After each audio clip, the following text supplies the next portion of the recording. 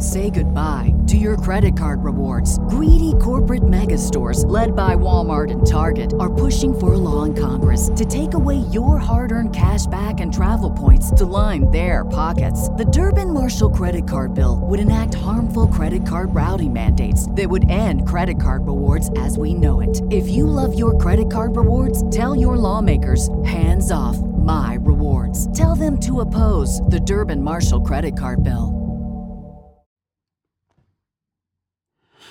Hey folks, welcome to another special and standalone episode of the Battles of the First World War podcast. As you've read in the title, this episode will feature a poem on the Somme. As you've no doubt also read in the episode description, this is not a poem written by me.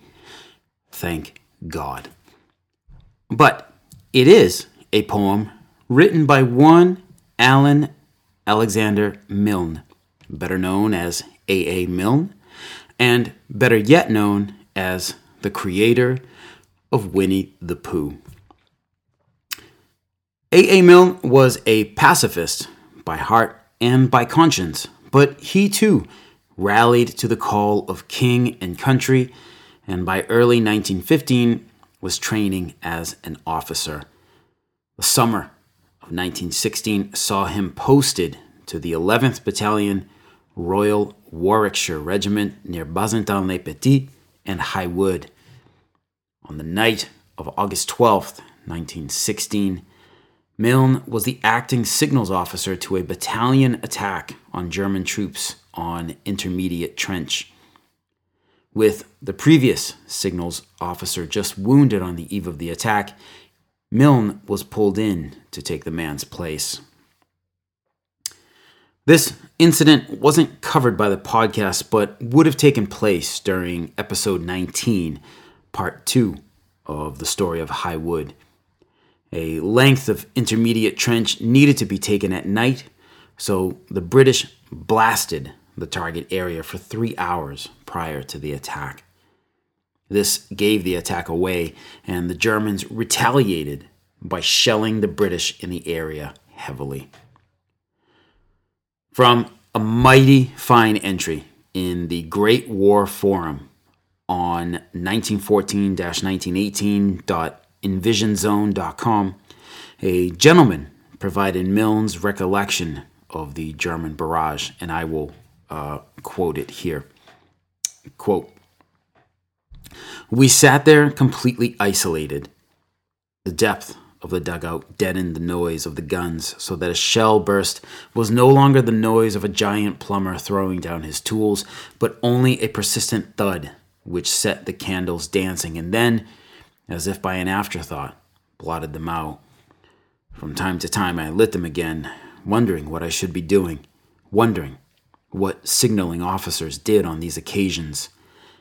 Nervously, I said to the colonel, feeling that the isolation was all my fault, should I try to get a line out? And to my intense relief, he said, don't be a bloody fool." End quote.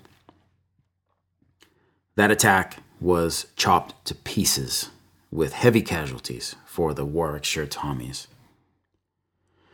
Milne survived, and in November of 1916, he was at the front again at Loos. This time, he was invalided out with trench fever, and months later was relegated to desk work for the rest of the war by the army. So, the poem about the tanks. Since we just talked about the tanks and their introduction to the battlefield on the Somme, I figured it would be a little something extra to read this. Milne wrote the poem as part of a benefit program held on November 7th, 1918, for tank crew member prisoners of war. The poem is untitled, and it was just recently discovered by a research assistant named Sheldon Rogers at the Bovington Tank Museum. Wicked nice job, man. The program schedule was found by chance in a box of papers belonging to Colonel Hugh Ells, one of the British Army's first tank officers and experts, and who appeared in our episode 23. Here's the poem then.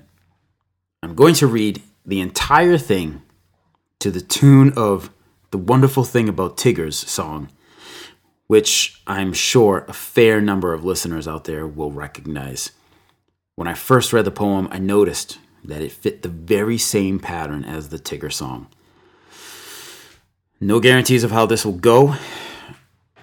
Let's do this. Poem. You have heard of the wonderful tanks. There are legends about them in plenty. They will flatten a wood if the cover's too good, or recline on hill 60 until it's hill 20.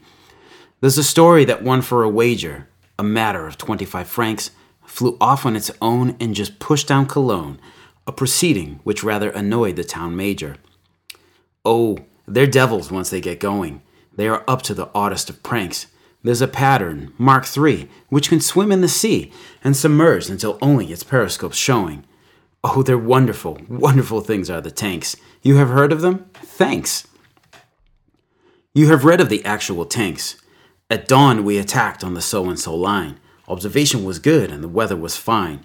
On the right of the sector, the umpteenth blanks secured the objectives, assisted by tanks, with the cooperation of tanks. And perhaps you have pictured a tank as it poises and pitches itself at the ditches and noses its way up the bank. You can hear its machinery clank and its guns rat-tat-tat as it opens on Fritz, and he runs like a rat, but there's no use in that. He is cornered, tat-tat, and shot as he sits. So perhaps you have pictured the tanks, the latest invention, the tanks. Is there wire in the way? Then send for the tanks. Are machine guns at play? Then forward the tanks. The tanks that go anywhere. Forward the tanks. The grim mechanical tanks. And you're proud as you read of the wonderful tanks. You are proud of them? Thanks. But they're not quite mechanical tanks. There are men at the wheel and the gun. And the grim reputation of tanks. And the wonderful things that they've done. And the battles they've won are the work of the men in the tanks. And it isn't all fun for the men who sit tight in the tanks. No, it isn't all fun in the tanks. You may read with a cheer how they crashed on the wire, but perhaps you don't hear that a couple caught fire. Well, it's one of the risks of the tanks. For the humans who sit in the tanks, the brain and the soul of the tanks that go anywhere, anywhere, true, if the men in the tanks will go anywhere too, as they do. So remember, whenever you talk of the tanks, the newest invention, the wonderful tanks, the older invention, the men in the ranks, the wonderful men of all ranks, for they're just the same men, only more so, in tanks. You'll remember them? Thanks. By A.A. Milne. All right. Hope you guys enjoyed that. Talk to you again soon. Take care. Those piggies got a friend who's bouncy, flouncy, and trouncy.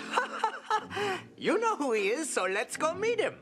Oh, glad to meet you. Name's Tigger. T-I-G-G-R. That spells Tigger. The wonderful thing about Tigger is Tigger's a wonderful thing. The tops are made out of rubber. The bottoms are made out of springs. The bouncy, trouncy.